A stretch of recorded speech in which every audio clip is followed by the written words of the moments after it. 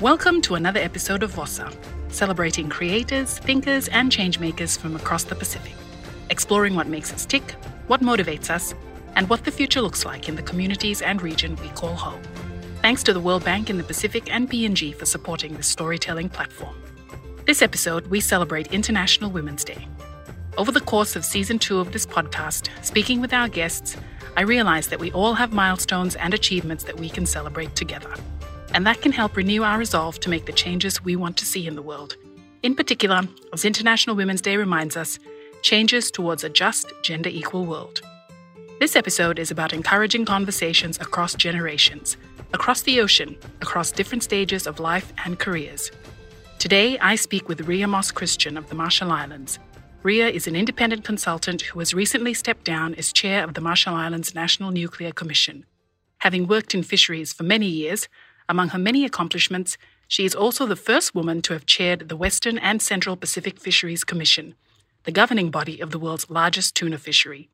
We are also joined by Vinciela Nen of PNG, who is a consultant with the Center for International Forestry Research, a climate activist who represented her country in recent global youth and climate talks surrounding COP26, and founder of a new initiative connecting children with art and conservation in ocean communities. Vinciela's audio is not the best, but we made the most of our connectivity challenges, all in a day's work in the Pacific. We've come out of 2021 and plunged straight into an eventful 2022. I can only imagine what that must be like for Ria and Vinciela, in their contexts, their work, and their part of the world. From my perspective, it feels like the year has started and just has not stopped in terms of the many things that have been packed into the first 2 months alone. So stepping back to look at the past year, besides the pandemic, I asked what some of the year's defining moments or events were for them. That's a really hard question to answer because the pandemic has been so consuming. But at the same time, I guess it hasn't been because technology has allowed us to really continue with our work. And so while in the Pacific, we were lucky to be insulated for quite a long time from having to deal with COVID, at least for me and maybe, some colleagues I've spoken to, it's allowed us to dive in, and maybe not in the healthiest way, to work through video conferencing tools because there have been no barriers really. I mean, of course, we've missed the human connections, which are really important, but I think I've actually been busier. So 2021 was my 4th year with the National Nuclear Commission in the Marshall Islands, and it was eventful for me just because the Marshall Islands is in the midst of renegotiating really important economic provisions with the United States under the Compact. And a big part of that discussion is the nuclear legacy. And for listeners who might not be real familiar, I can sort of give you a quick abbreviated version of what that looks like for us in the Marshall Islands. And following the U.S. nuclear testing program in the 1940s and 50s in the Marshall Islands, we're still experiencing high rates of cancer, displacement of communities from their home islands, their ancestral lands, and unpaid compensation awards that were issued by the Nuclear Claims Tribunal. Those are big pieces of the nuclear legacy that we are still grappling with. And so 2021 was, for the Nuclear Commission and for me personally as the chair, a busy one for us in trying to articulate and pull together information to support the Marshall Islands government in discussions with the United States, and to really to do it in a clear way and in an objective way. Obviously, this is a very emotional issue. If for any Marshallese you speak to, myself included, we have a story that links to this nuclear legacy, whether it's cancer in the family or loss of land or something else. So there was a lot of effort last year in education. Education is a real foundational piece of nuclear justice. And we had the opportunity to appear before members of the US Congress in October. And myself personally, I was one of the witnesses to testify.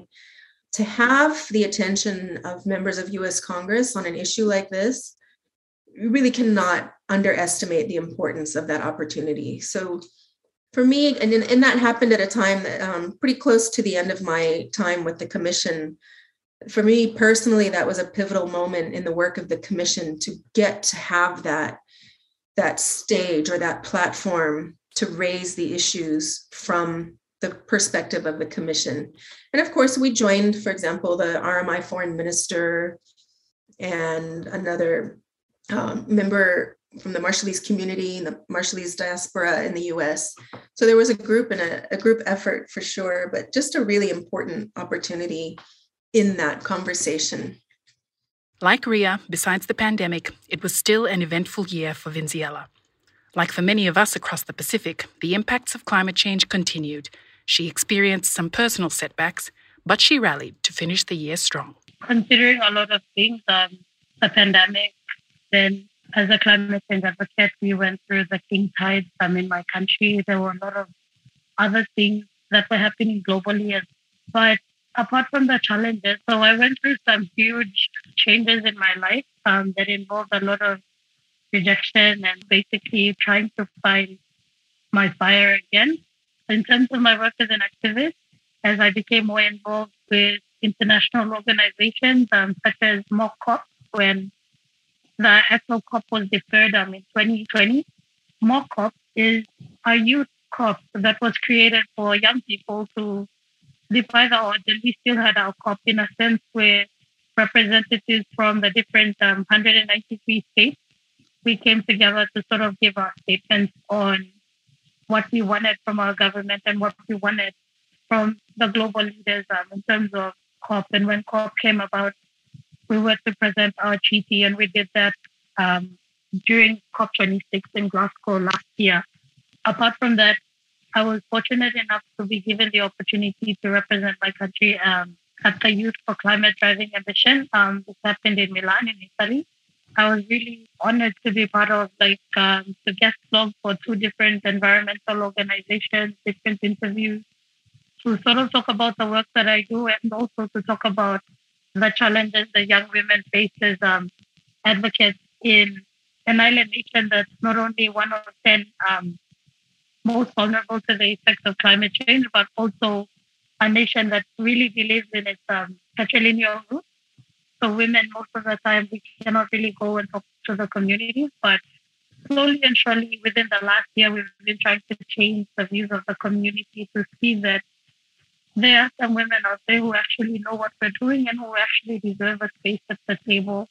The other thing that was really, really defining for me was this dream that I had. I've been part of a lot of youth groups and youth organizations that advocate for climate change and talk to communities about the effects that climate change has on our local communities. And one of the dreams that I had ever since I was a little girl was up by the ocean. So it's a concept of bringing art supplies to the beach. I invited some people via my Facebook platform.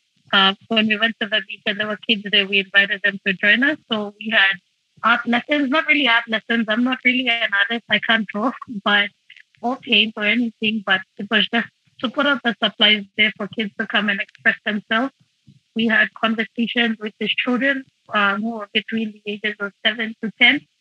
There were some who joined us that were younger and some who were older as well. But it was to sort of get children more involved in learning about the ocean, about having these conversations, because these conversations are really discussed in the classrooms, especially for Papua New Guinea. We don't really discuss these things at that age. So that platform was something that I've always dreamt of, and to actually bring it to life, this was motivating for me as well. So yeah, that's how my year has been so far. With an eventful year behind us, this International Women's Day is a welcome opportunity to celebrate the milestones of the past year, despite its challenges, and also to highlight the barriers that persist in achieving gender equality. I asked Ria and Vinziela about their personal milestones of the past year and what they've learned from them. Oh, I guess at a personal level, last year I started an online MBA program. It's a global MBA with Tufts University. And I was doing that on top of work. And I also had additional contracts on the side. And I have a 7-year-old daughter, and I'm a wife. And so there was quite a lot of juggling going on. And I became very proficient at juggling and managing time. And I am aware enough of my personality traits. And I know for myself that I tend to do better when I have a lot going on. But it was also quite stressful. And so I started the program in January, not 100% sure that I would stay with it. And I am happy to say that I have finished my first year and I have one more year to go. So that was for me, an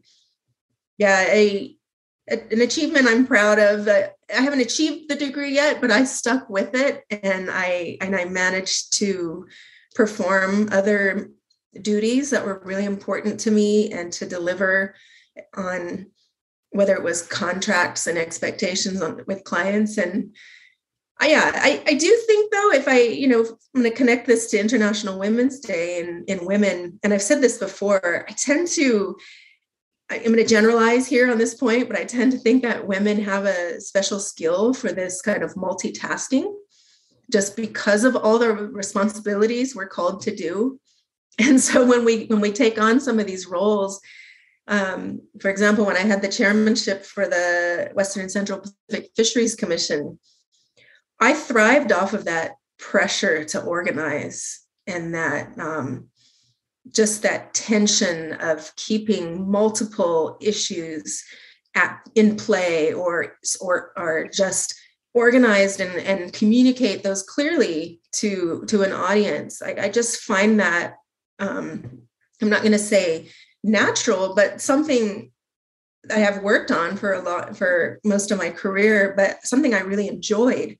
And I have found that with a lot of my other female colleagues, they tend to function similarly. And I wonder if it is because of all of the duties we're called to do. I mean, I have colleagues, a lot of colleagues are mothers as well, mothers and wives. And so there's a lot of juggling with family. And I think our mothers, and I'm thinking of my mother now, tend to be the anchors and that hold together, whether it's a family or community, whatever form that may come in, but the mothers or the women tend to be at the foundation of those. Juggling the many demands of work, family, and personal aspirations, for Vin, this was all happening during a time of grief and changes in her family life. For her, it was about stepping beyond the pain of loss to keep progressing towards her goals. So one of the barriers that I had was really personal. So I lost my dad in 2019. So he was like my greatest mentor. We come from a mining community, and everything about the environment that I know, everything that I speak about came from him telling us about the importance of the environment and what the potential dangers of what mining could do to the environment and how we had to be aware. So he passed away in 2019. So having to lose my mentor has been, it's something that really extinguished the flame that I had. Come 2020, I went through a breakup with my son's father, which resulted in being a single parent, still am. But coming from a community that is patrilineal, even though I was raised in a home where my dad and mom, they sort of enforced the idea that you could be anything you want to be. You could be a leader, whether you're a boy or a girl. The reality is that I came from a community where a lot of people of the communities that I'm around, they believe that once you become a mother or once you find yourself single again, there are things that you cannot achieve. And for me, that was a huge barrier, just hearing what the opinions that people had to say. It made it sort of difficult to sort of step out of the pain of losing people like back one after the other. But I'm really grateful for my support group, most especially my mom, who sort of helped me go through all of these things. And my personal milestone would have to be having to achieve all that I have despite everything that has happened. A lot of things came to sort of break me and the work that I do. It almost came to break my spirit, I should say. But having a good support group, a tribe of not just women, but also men who believe in you. So I have my brother, my best friends, most of my best friends are guys, so they helped me sort of get through it. On that note, having to travel to these prestigious conferences, being able to share the voices of not only women in my country and young people in my country, but also from the Pacific in general. It was really good to sort of highlight that. And for me, it's a milestone, not only for me, but also for the region. I felt that there was a whole lot more representation from the Pacific Islands during the COP. So for me, that was one of the highlights of my year. That really resonated with me. Working with women as colleagues, having the good fortune of having women managers, women mentors in my life, it never fails to blow me away how much women can do, all the different identities that we bring, and all the different currents that we swim through. As both our guests acknowledge, it's difficult and gender inequality can magnify these challenges. There are definitely things that need to change. Now to the future, with more work to be done, more goals and dreams to pursue, I asked Ria and Vinziella what they see as some of their big challenges coming up this year. Starting with personally, I want to finish this MBA program, and I feel confident that I'm on track to do that. I've passed the point of any returns. So beyond that, since I've stepped down from the Nuclear Commission in the Marshall Islands, I was appointed as the RMI Honorary Consul to FSM, and I'm independently consulting on fisheries issues. So fisheries is those are my roots in my career. So I'm getting back into that. So I'll be focusing on that work this year. And then going up beyond myself and, what my personal goals are, I'm thinking about, I'm going to limit this to the North Pacific and the compact countries and what we're facing in our renegotiations with the United States right now on our economic provisions, RMI, FSM, and Palau. And those provisions expire in 2023, in September 2023. And to really appreciate what that means, if any parts of those provisions were not renewed, they would have huge, grave impact on our economies and our societies. It's important to just be mindful or aware that there are a lot of events that are happening far away and largely out of our control, but they will have ripple effect on us. And so how do we prepare for that at a very local level? And what is the role that women can play in that, whether it's, sustaining families or subsistence businesses, agriculture, fisheries, whatever it is, but what are the different roles that women and others have in responding to those effects? And we can't ignore the pandemic and what's happening. We're in year 3, and many parts of the world are now accepting or declaring that they've peaked and they're opening up, and we're going back to business as usual or normal, whatever that new normal looks like. Well, some of us in the Pacific have not yet experienced COVID. That's an everyone problem. That's not a gender specific issue, but I think that's really a big question for leaders now is, are we prepared? How do we get prepared? What does our response look like? We have to open up at some point. And we know that the pandemic closures are disproportionately affecting women. And so we have to think about continuation of this current situation and what the long-term effects are. For one, we have a pandemic that not only restricts travel internationally, but also, most importantly, domestic travel as well. And that's a huge challenge for me because right now I'm at this point in my life where I feel that I have to give back to my own village. I have to give back to my people in terms of advocacy and in terms of education and the environment.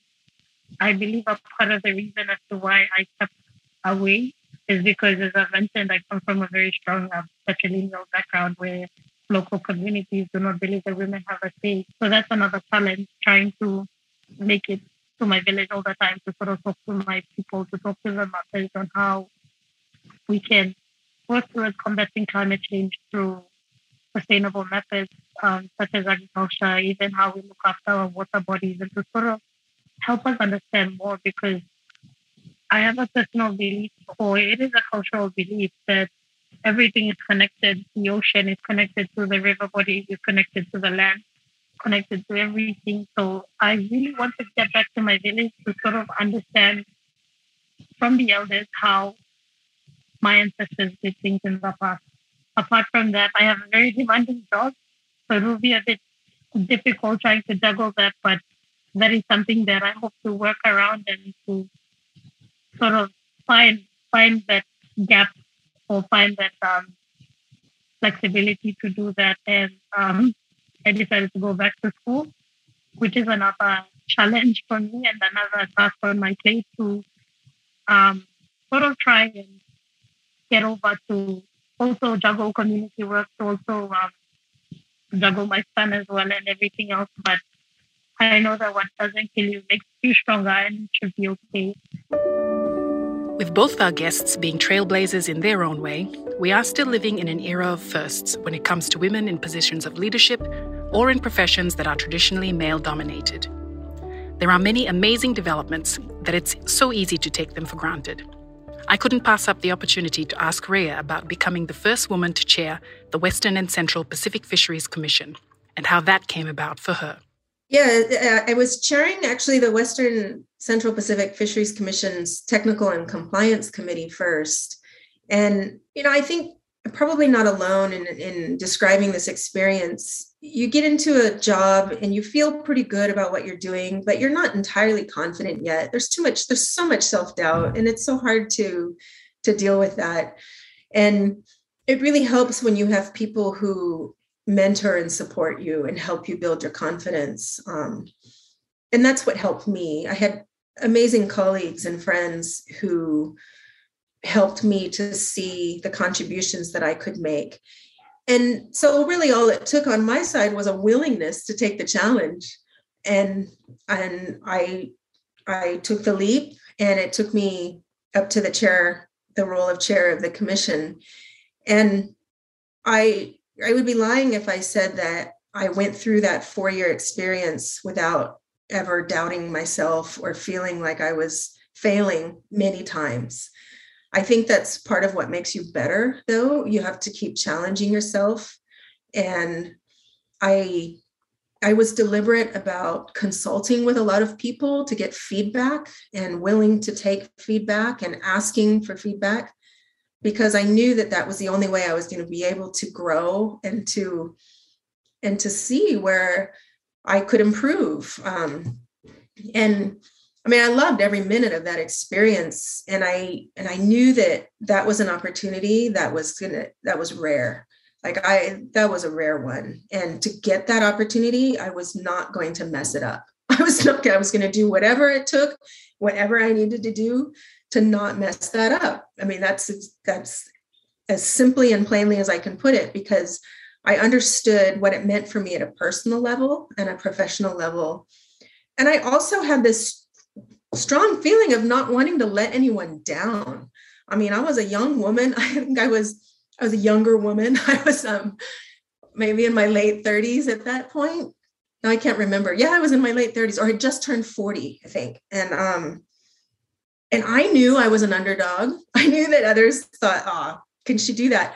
That's okay with me. I don't mind that at all. I think that motivated me. And if I surprise people, then I'm happy to do that. So, you're right. This has been a time of firsts. We had our first woman president in the Marshall Islands too. And now we've got the PM in Samoa, and, we've had PM Ardern in New Zealand.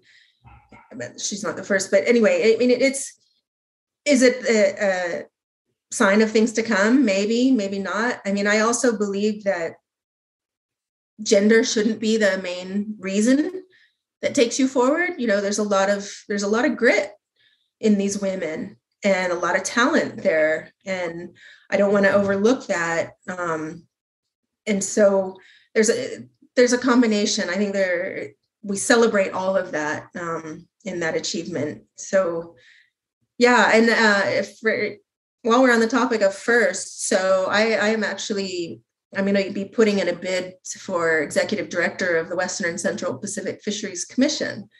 which is opening up. The appointment is at the end of the year. And so I'm putting all my energy into that. And, you know, if I'm successful, I'll be the first woman to hold that post too. But I sit in a pool of very strong women in fisheries in this region, and I have no illusions about that. And many of them are incredible leaders and leaders that I look up to. And so I hope to join that pool of strong leaders who also happen to be women. Speaking of women and cultivating a tribe or a support system of people who believe in you and support you, Ria mentions an earlier voice on Vossa from our Ocean Voices episode and speaks of how their mentorship has had an unforgettable impact in her life. I think to the point about mentors, I started in fisheries and I was 22 years old, and I was just naive and green, just really so new.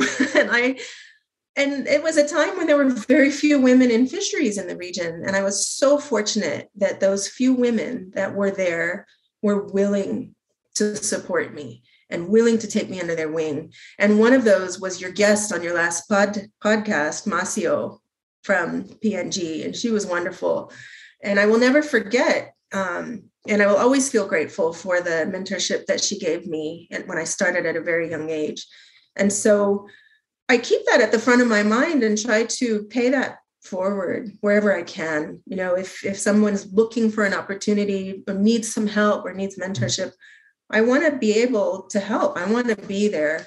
Sometimes you just need a sympathetic ear or someone to help you feel that you belong there, that you are okay. You're still learning and you will keep learning, and you've got support along the way. That's one thing my mom taught me. You just put what you want out there and you focus on it. And it's kind of the way she lived her life. My